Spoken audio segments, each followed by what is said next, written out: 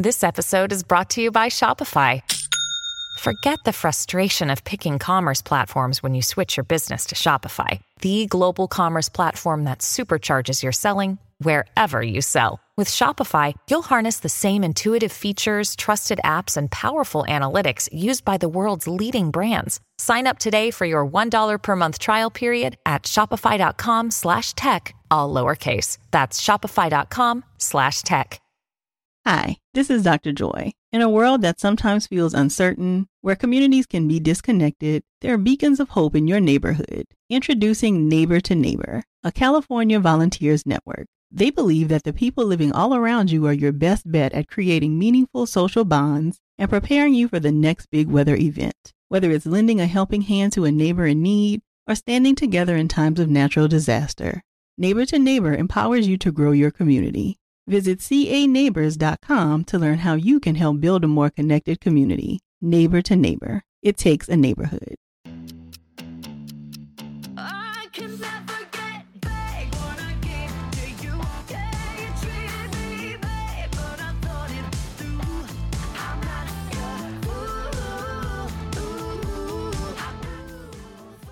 your Welcome to Strike Talk. There's a famous joke told in a lot of different forms about a guy who goes hiking in the Amazon for 4 weeks and then calls home to check in.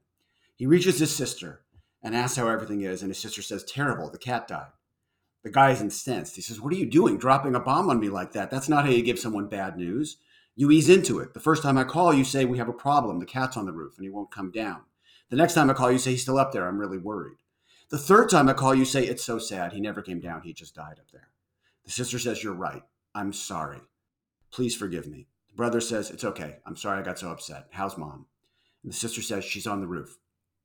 That is actually a story about what it is now like to be a middle-class actor. When I was 10, the coach of my Little League team was a guy named Keith Wegeman. Keith had been an Olympic ski jumper, an awesome guy, but his actual job was acting. In TV commercials for Green Giant vegetables, Keith was the Green Giant. He made enough off of ads and guest star roles to own a house in the valley near a good public school for his kids. He wasn't a movie star, just a middle-class actor who spent Wednesday afternoons and Saturday mornings coaching kids like me. But he always carried a briefcase, like a pro. I admired that. Today, Keith's career would not get him anywhere close to that house in the valley, and he'd be driving for Uber just to pay for the fucking briefcase. When this podcast began, Todd Garner and I decided to frame the dispute between writers and the companies that control our industry as the front line in a much larger struggle about the corporatization of America, the dignity of work, the worth of the individual, and the power of labor. What the companies just did to SAG, and make no mistake, the AMPTP pushed SAG onto the picket lines with proposals that guaranteed a strike, has underlined that point indelibly. We are now in a war about whether or not our unions, or any union, should exist. And everyone in the business, the writers, the actors, the Teamsters, IATSE, the media, the companies themselves, everyone in the country, with the possible exception of the DGA, seems to know it. What's on the line is collective bargaining itself. Screen Actors first unionized in 1933. That union, SAG, now represents 170,000 members in 13 different designations.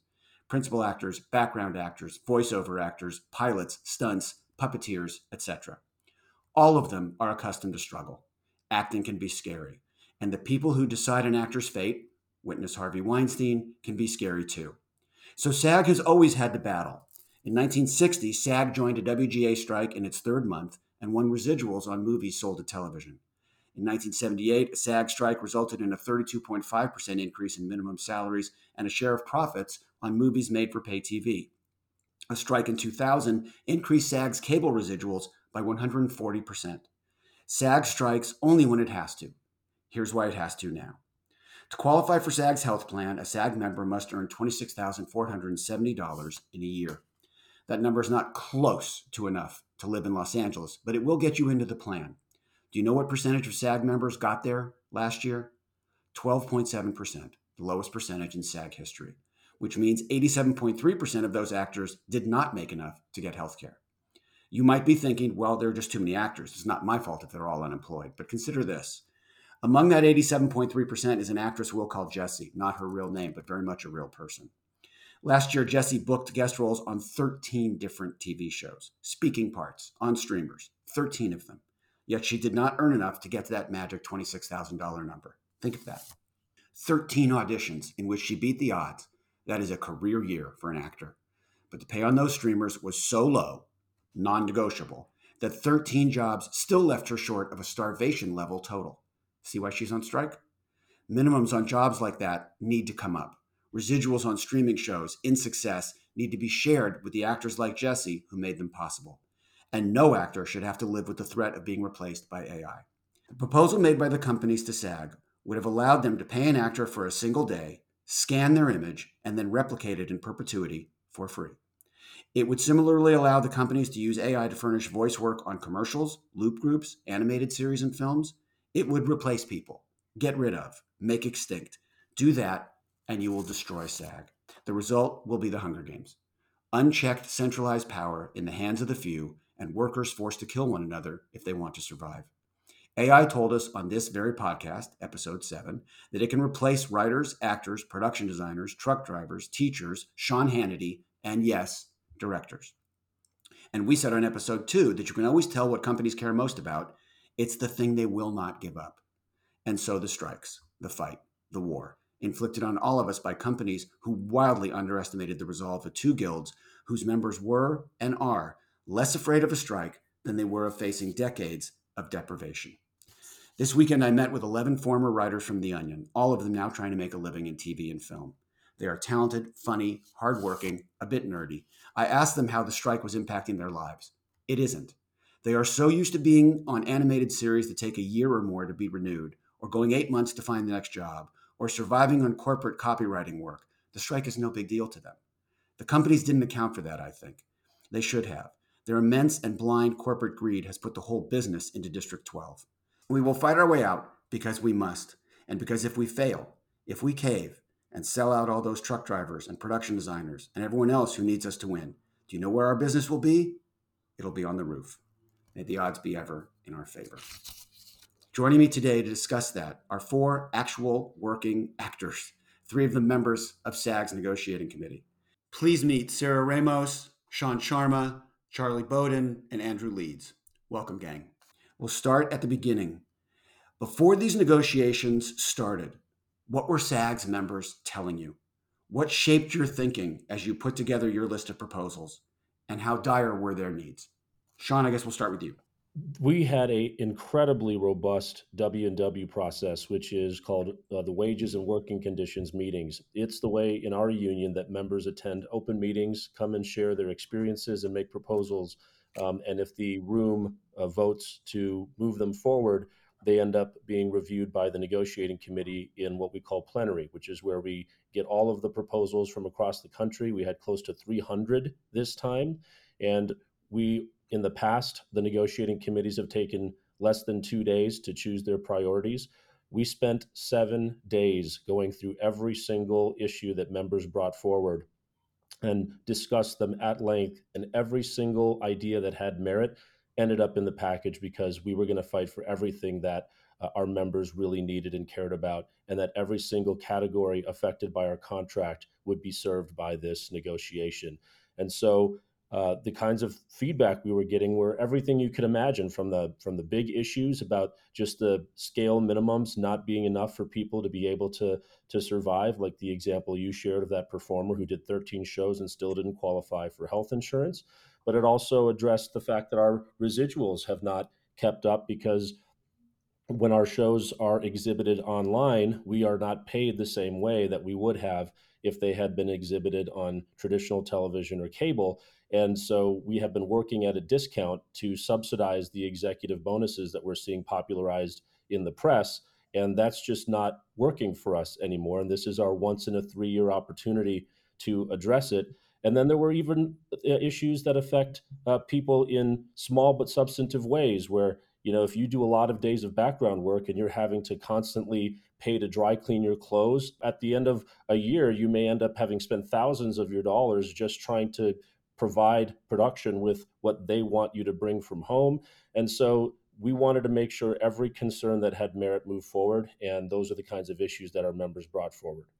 So, Sarah, forever in Writers Guild circles, the assumption was always that it was impossible for SAG to make huge gains when they went in to negotiate because SAG always needed so much help in the health and pension plans that was all they could ever get. What made this negotiation this year so different for you as you walked in there as a part of the negotiating committee? Well, I got involved with the union for the first time during the pandemic when I started paying attention to the 2020 negotiations. Shortly after the 2020 negotiations, our health and pension plan was in serious trouble and had to kick many members, a lot of them seniors, off of the plan during the pandemic, which was, they were on the roof. Like it was outrageous. They were beyond the roof. It was just like a jarring experience. As a member, I've been acting since I was 10 years old. That's when I joined the union, and I've been earning pension credits as long as that. So the idea that my contributions over the past 20 years could be ripped out from under me was a real wake up call to me during the pandemic. So I started getting involved. I joined committees at the union. Didn't know how much committee work I would be doing over the past 3 years. And I think that was just a stark reality. The caps that limit the amount that the employers contribute to our pension and health funds per episode of a TV show haven't been raised in 40 years.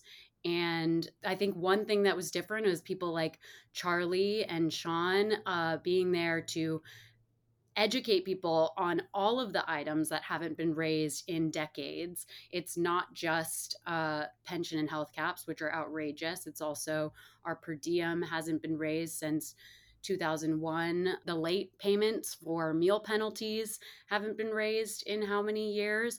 I think there was just an awakening to how desperate we were in need of help.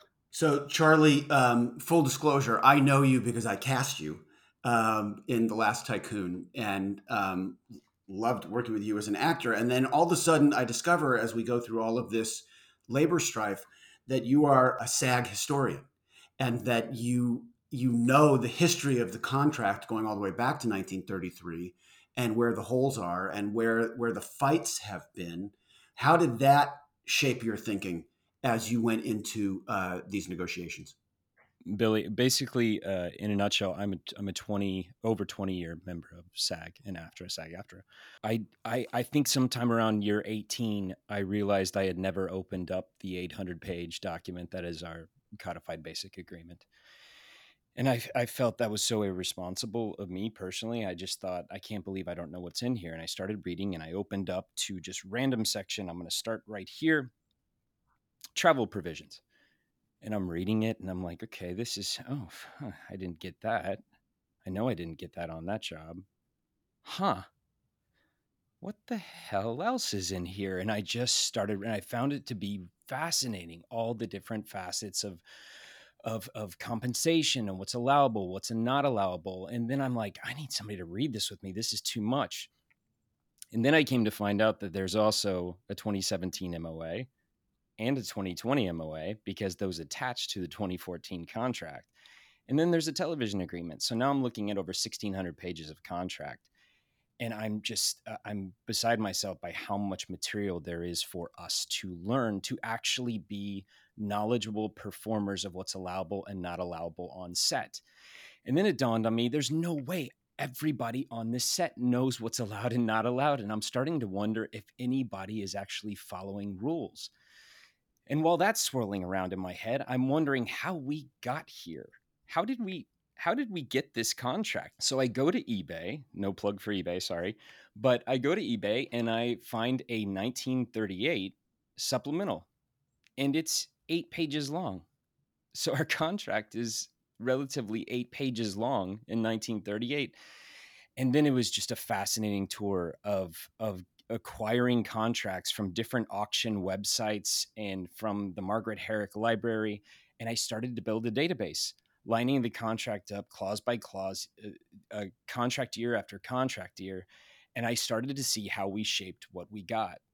And And I'm sorry for anyone that knows me that feels like I'm a madman, but it was truly fascinating to see the negligence to certain provisions and how things have eroded. We've made gains. Obviously, we've gone from 8 pages to 1,600 total for film and television, but you can truly see how we are very, very behind. And when the conversation comes about of, the middle class actor is not making as much anymore, the actors make less and less. You can see it in the contracts. It comes alive over time. You just see those rates or become stagnant, or you see certain provisions go away. Andrew, you are the only guest today who wasn't a member of the negotiating committee. I know that is not for lack of interest, because we've had lots of conversations about it. But I want to know what your experience has been. Take me through the last 5 years in terms of what you see around you in the acting community, and why this year, this negotiation so completely catalyzed everybody to do what no one thought SAG was going to do. Well, it's interesting. I was thinking about just right before this that kind of the reason that this has come to a head is because nobody thought that SAG really valued themselves. I think we have sort of shown in previous negotiations that we don't. I personally have shown that in my own negotiations, and I think that's what sort of led us here is that at some point we all sort of realized, oh no, wait, we do value ourselves more than what we're getting, and we should. And so now it's sort of time to say enough's enough. I think this all could have been avoided had they given a little every year, instead of pushing us to the brink of we have nothing anymore. I've been in the union for 30, 33 years, something like that. And I remember as a kid being treated well. I remember going on location and being put in a totally nice hotel. And I thought it was just a given. I thought that was part of the contract. It turns out it's not. It turns out that a lot of things that we became accustomed to either were not actually part of the contract, but people were respectful and tried to do the best they could by you, or things have been taken out of the contract and eroded to the point where now it's just not the same as it was. And so for me, I noticed about 5 years ago, as I started to do more work on streaming and pay TV as well, I have personally seen my wages go down. I have seen surprises almost every time I get a job now. It's the excitement of getting the job and then the surprise. You get a surprise afterwards, which is you're not going to be making as much as you made doing a network show. Um, and then you say to your agent, wait, that can't be. And the agent says, I think it is. I think they're allowed to do that. You should call SAG. And so as that started happening to me more and more, I started calling SAG more and more, and luckily getting in touch with some people who really do know their stuff. And I started to find that, yeah, that is what we agreed to. That is what we had negotiated for. And instead of in the past where the studios might have been kinder and more respectful, now the studios are just saying, we've got no more money. We have to give you the minimum. We have to give you the floor. And if you can't accept the floor, then we will move on and find somebody who will accept the floor, which is why it's so important that we all come together and say, the floor has gotten too low. It's impossible to make your health insurance. It's impossible to make a living all over the place. There are abuses happening in terms of taking advantage in the sense that we are asked to hold long periods of time without payment, where we can't accept other work. We are, I've had line producers come to me and say, hey, I need you to come in and I need to force your call, but can I waive the payment? Things like that.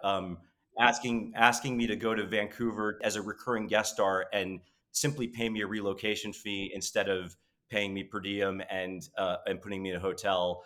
Things that aren't even allowed by the contract. For me, the bigger concern is, even if we get them to agree to certain things, how do we enforce it? Because we haven't been able to enforce a lot of things. It's like in what came back in the proposal list that SAG put out. The AMPTP said, we're not going to raise late fees, even though we haven't done that in however many 60 years or whatever it is, because it won't even matter. They're still going to pay you late.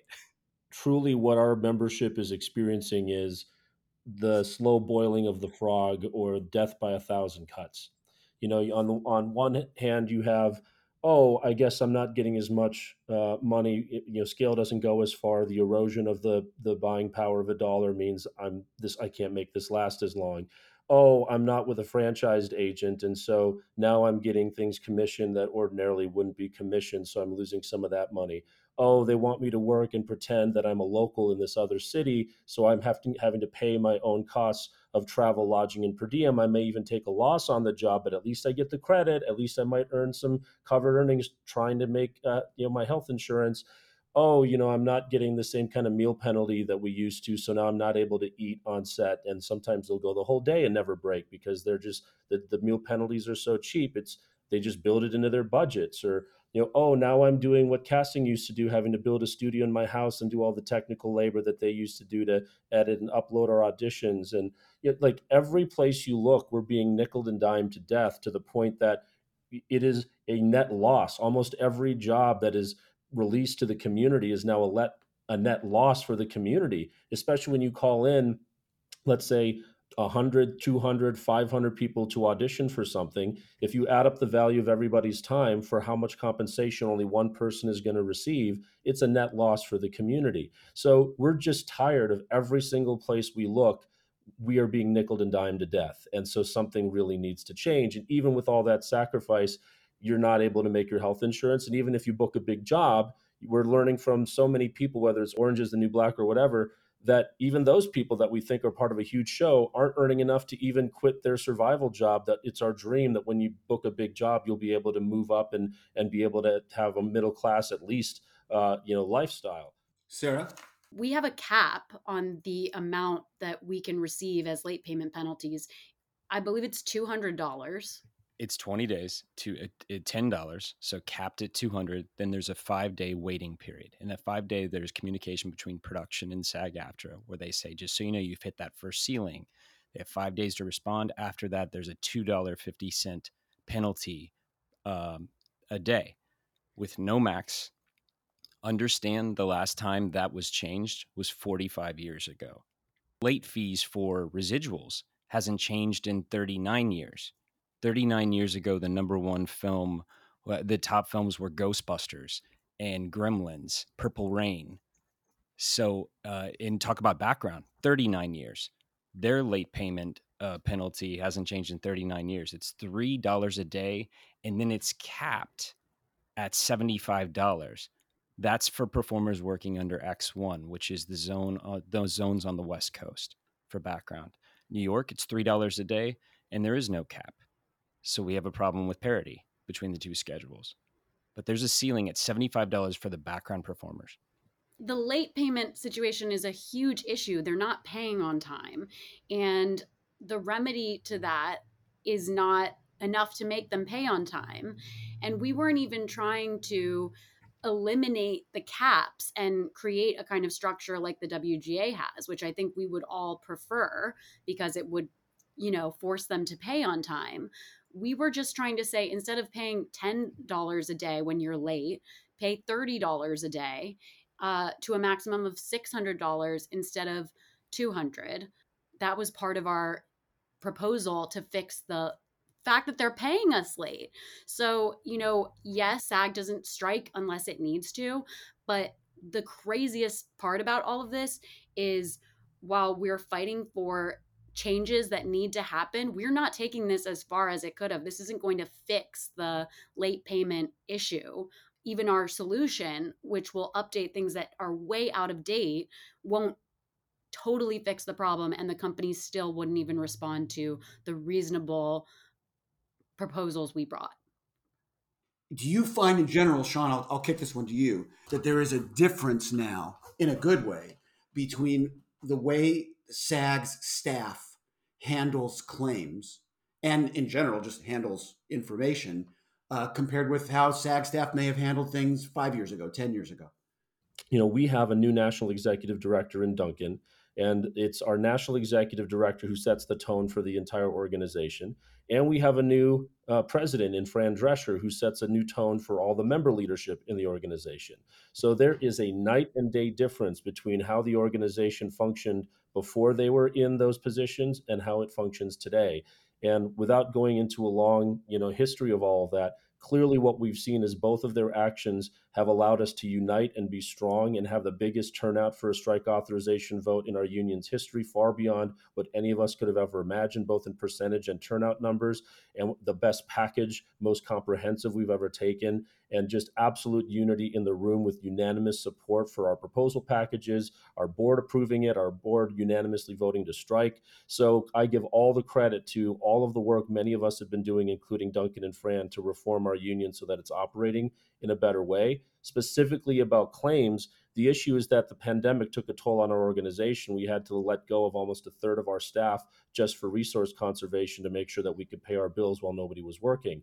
And so all of our departments are trying to rebuild. And so our claim staff are doing the best they can, but we're a nonprofit. We can't pay as competitively as other for-profit organizations. So we are at a disadvantage when we're trying to restaff with qualified people to help service our members. And so I will say that our staff are doing the best they can, but clearly we have a lot of rebuilding to do, and this strike is coming at a moment when we're still in that rebuilding process. Shaan, there's one provision in this negotiation that I knew nothing about going in, which has to do with the crediting payment to residuals. Can you take our listeners through that? Because I was kind of gobsmacked when I first learned of this. I couldn't believe that it actually existed in a contract and that has lived there forever. Please explain what this is. It is absolutely insanity. The idea that they are hiding your future residuals in your initial compensation.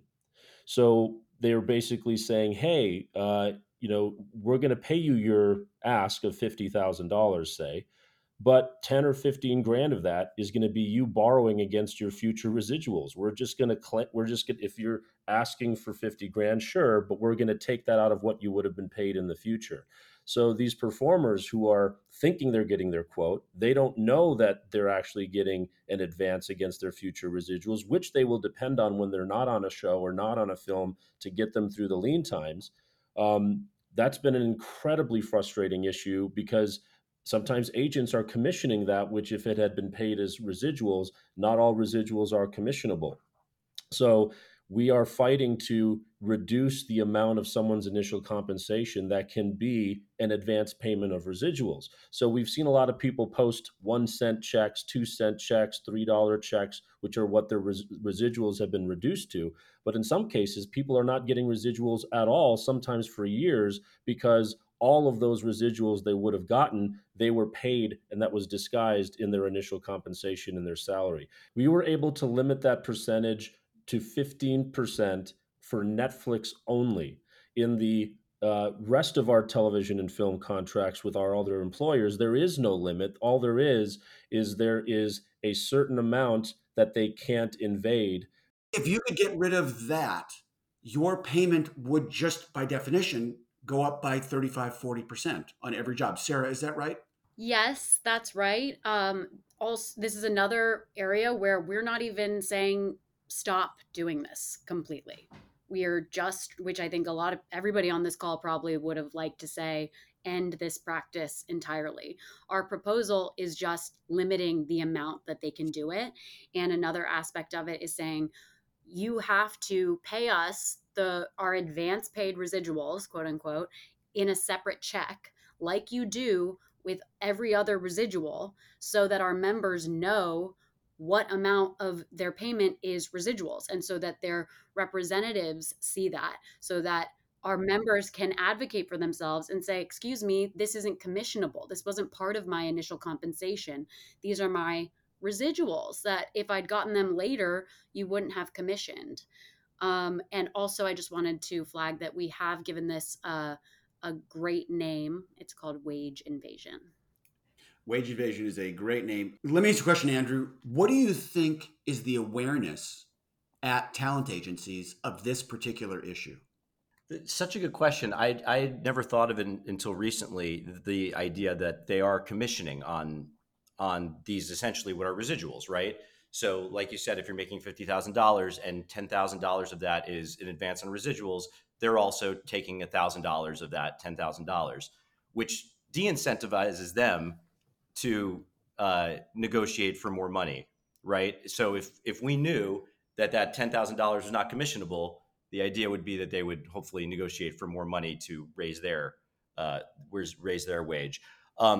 There are a number of issues with this. One is that it's sort of hidden; it's not really discussed, and it's also um, pretty much non-negotiable in any series deal that I have had. I have been told immediately by the agent that's just the standard and they're not going to budge on that. Didn't used to be that way, by the way. I believe this is a practice that has become very, very prevalent over the last 20 years, but before that was not as big of a thing. It's snuck in there and there's nothing that the agents can do about it. It's preposterous, is really what it is. Let's just be honest. It's tricking you. It's trying to trick you. There's no other way around it. Like they're trying to say your quote is $50,000, but we're going to pay you $50,000, but 10,000 of it is really not.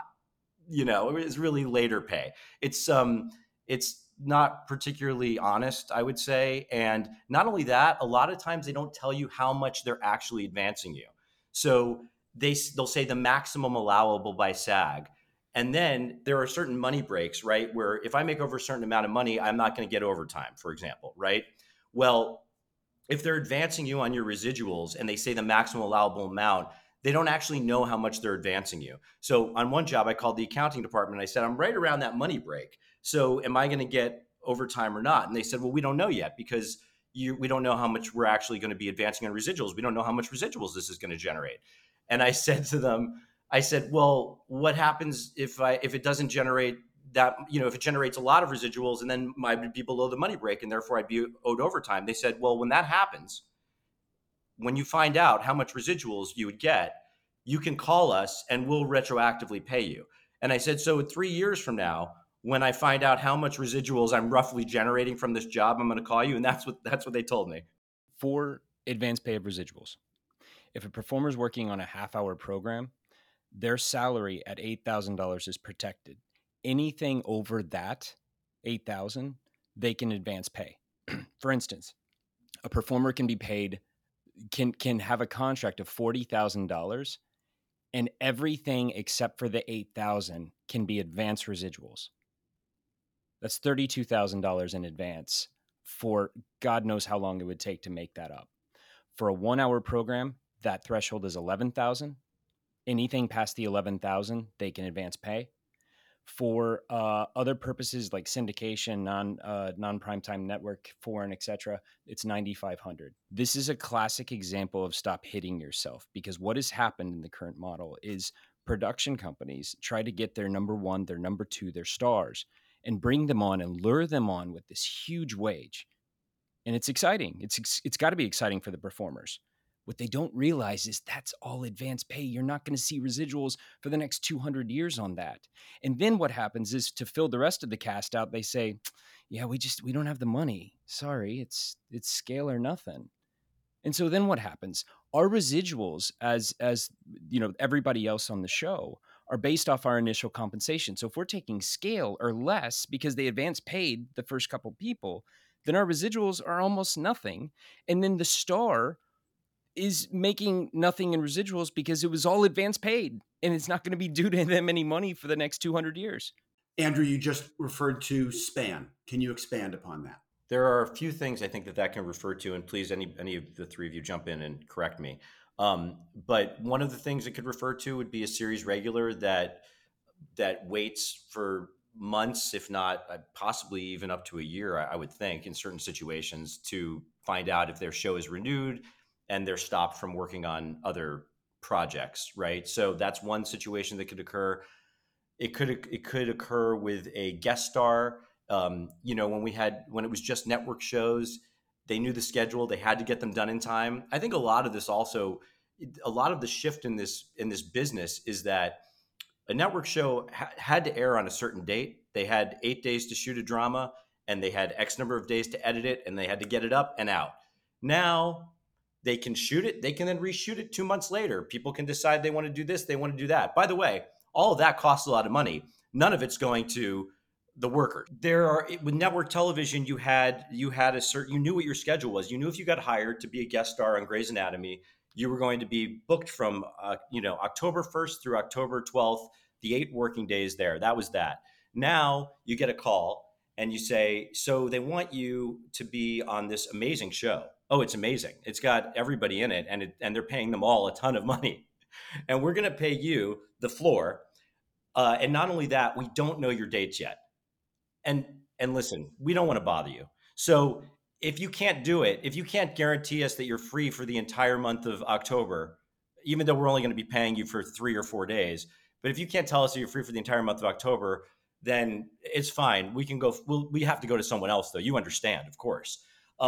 And so what it's allowed them to do is hold people for long periods of time, to delay booking them. I believe my understanding is that when you book somebody, you're supposed to tell them the exact dates that they're working. I could be wrong about that. Please feel free to correct me. But they no longer really do that because they don't know. Sometimes when they do, when they don't know, I've had situations where they've had me sign a contract and then changed the dates and given me a new contract and then given me another new contract and had me sign them. To which my agents and managers said, "Don't worry about it. They'll do the right thing." They didn't do the right thing. And this was on a show with a budget of $15 million an episode. And when I was making the minimum that you could make.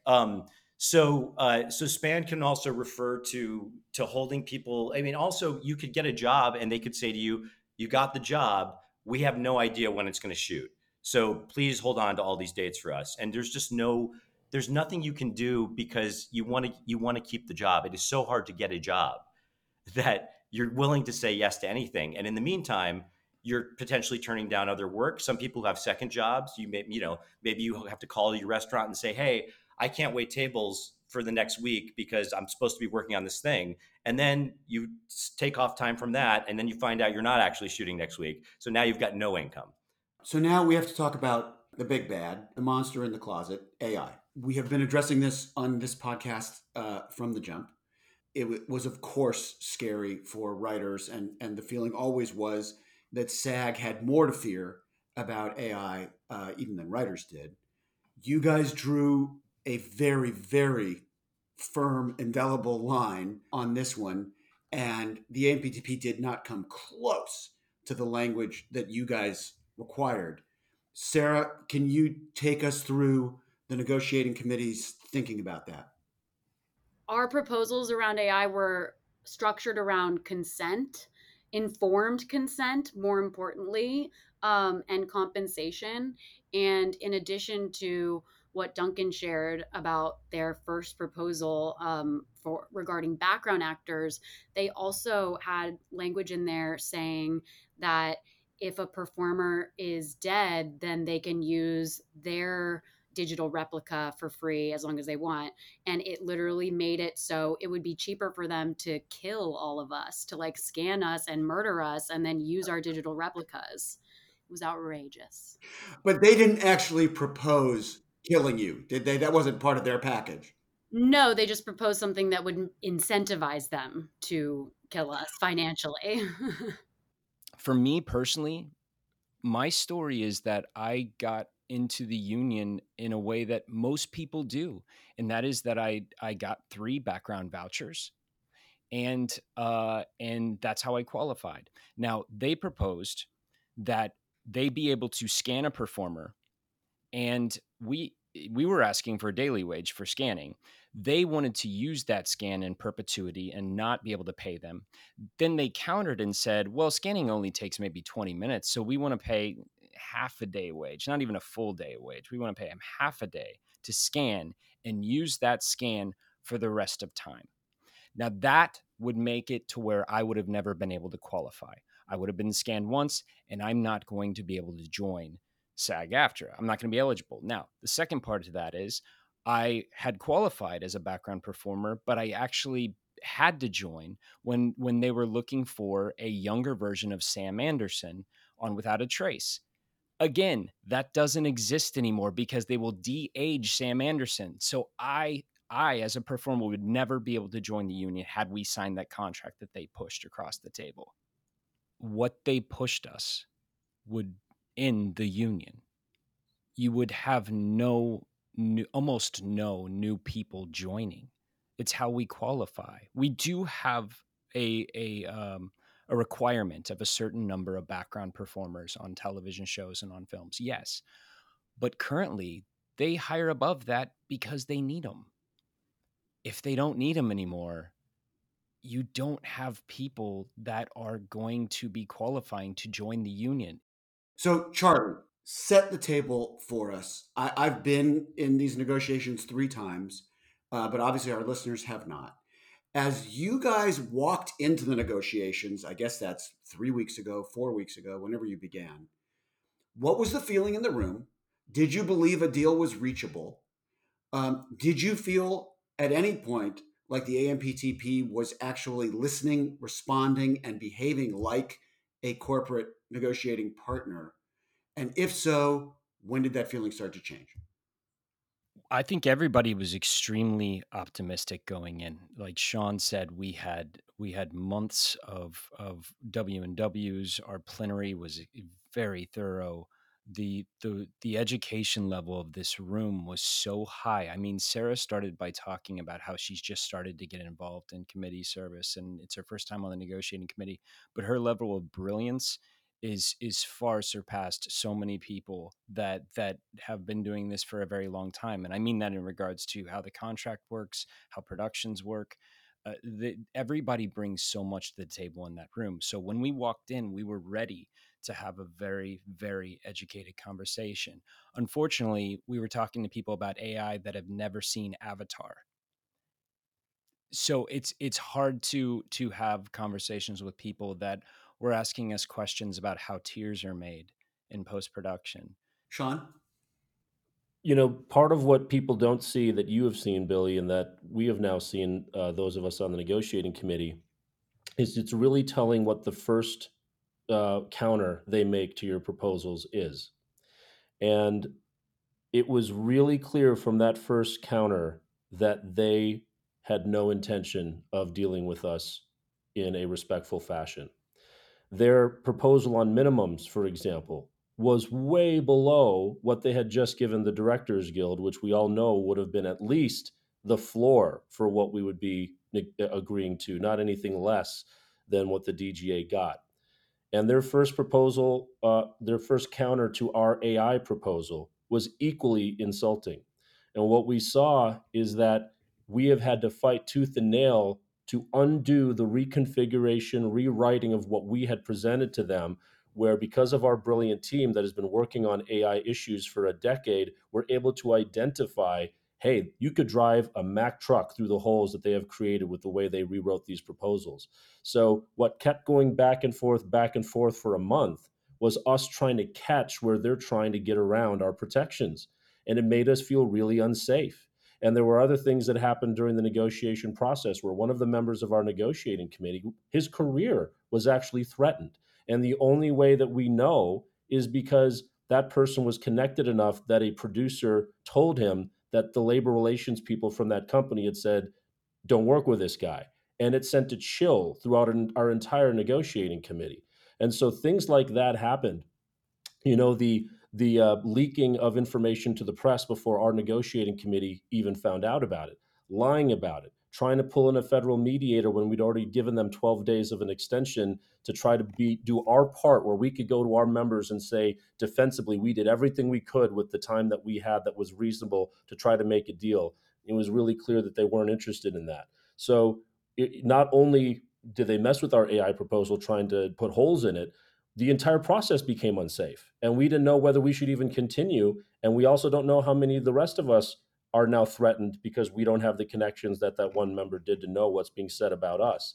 So what I really appreciated about your last episode is that I've lost faith in the AMPTP as the representative of our employers in negotiating with them. I would way rather deal with the companies directly than with a organization that treated us the way that they did. And I don't think that any of those network executives, had they been in the room, which they weren't by the way, like Bob Iger talking about how we're being unrealistic or unreasonable, he didn't spend a day in the negotiations with us to know what we were talking about. When the reporter said, can you comment on why they're being unrealistic? Do you remember what he said? He said, I can't answer that. That was a truthful statement. Of course he can't answer it because he doesn't know what we're doing in that room. And so I would way rather deal with the companies directly than this organization that clearly isn't representing them well and not serving us as the employees well. Sarah, did you have a sense in those negotiations that Carol Lombardini has control of that room? Carol was definitely the spokesperson for that room. Fran said to them at a certain point, if you don't have the power and authority to meet our demands, we're going to have to go above your heads and talk to your supervisors. Basically saying, we want to talk to the manager, because what Carol said for the AMPTP and what she has said in past negotiations and what seemed to work was, our bosses have authorized us to spend a certain amount of money on this negotiation. And the only purpose for this talk with you is for you to tell us where to put that money. We're not going to give you more than we've been allotted. You're just going to tell us where it's going to go. And Fran, speaking for all of us, said it's not sufficient, and they did not listen to us. So what we're looking at is a history of abuses that are both inside the contract and then sort of extrapolated from the contract that haven't been addressed over a course of decades. And Charlie, I'm sure, could take us through that history and why those issues weren't addressed, but they're now going to have to be addressed. And AI is just one of them. But I do want to remind people before we close, because we have to end this eventually, that actors do this because they love it. Actors do it because it's their calling. And I was wondering if each of you could give me a one-name answer to the following question. Who in your career has been the greatest source of inspiration for you as an actor? You don't even have to tell me why. Who lit that fire or made that fire bigger for you? Sarah? It would have to be, anyone who knows me knows it would be two people, Mary-Kate and Ashley Olsen. Charlie? Gene Wilder, Peter Lorre. John? Up until the slap, I would have said Will Smith. Andrew? I mean, the truth is, it's Julie Andrews and Ben Vereen. I don't know what to say. I want to leave everybody with this. When you're directing a movie and auditioning actors, you realize that the whole point of casting is so you can stop casting. Just like when you're single, the point of dating is so you can stop dating. And when you're going to high school, the point of going to high school is so you can stop going to high school. I know that doesn't sound very zen. The journey is supposed to be the destination. And yes, I am the least zen person I know. I'm doing this podcast so I can stop doing this podcast. But these strikes are hurting so many people that I feel the need to remind everybody that for all of us walking the picket lines, the point of striking is so we can stop striking. It's not just so we can get our steps in. The actors joining me today and the 170,000 members that they speak for love their craft. They love being storytellers, just as I do. They suffer for it willingly in very real ways. They just don't want to starve for it anymore. They don't want to be replaced by machines. They don't want this business, which we all love, to collapse under the weight of a collective corporate greed that is truly breathtaking. So to the men running Apple, Amazon, Netflix, Disney, Comcast, Warner's, Paramount, and Sony, I would say this. The point of making movies is so you can make more movies, so you can spread more joy, tell more stories, create more legends. We are striking to make sure that that remains possible. And we'll stop the second you figure that out.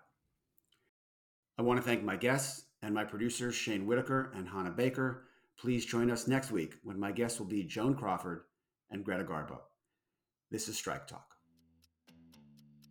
I can never get back what I gave to you. Yeah, you treated me bad, but I thought it through. I'm not your fool.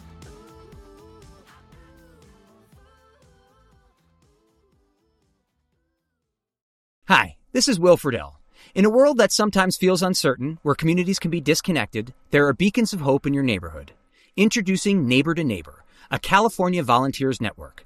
They believe that the people living all around you are your best bet at creating meaningful social bonds and preparing you for the next big weather event.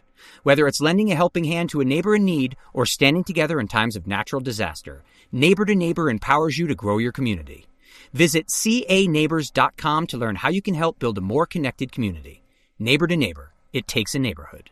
Hi, this is Matt Rogers. And this is Bowen Yang. In a world that sometimes feels uncertain, where communities can be disconnected, there are beacons of hope in your neighborhood. Introducing Neighbor to Neighbor, a California volunteers network. They believe that the people living all around you are your best bet at creating meaningful social bonds and preparing you for the next big weather event. Whether it's lending a helping hand to a neighbor in need or standing together in times of natural disaster, Neighbor to Neighbor empowers you to grow your community. Visit caneighbors.com to learn how you can help build a more connected community.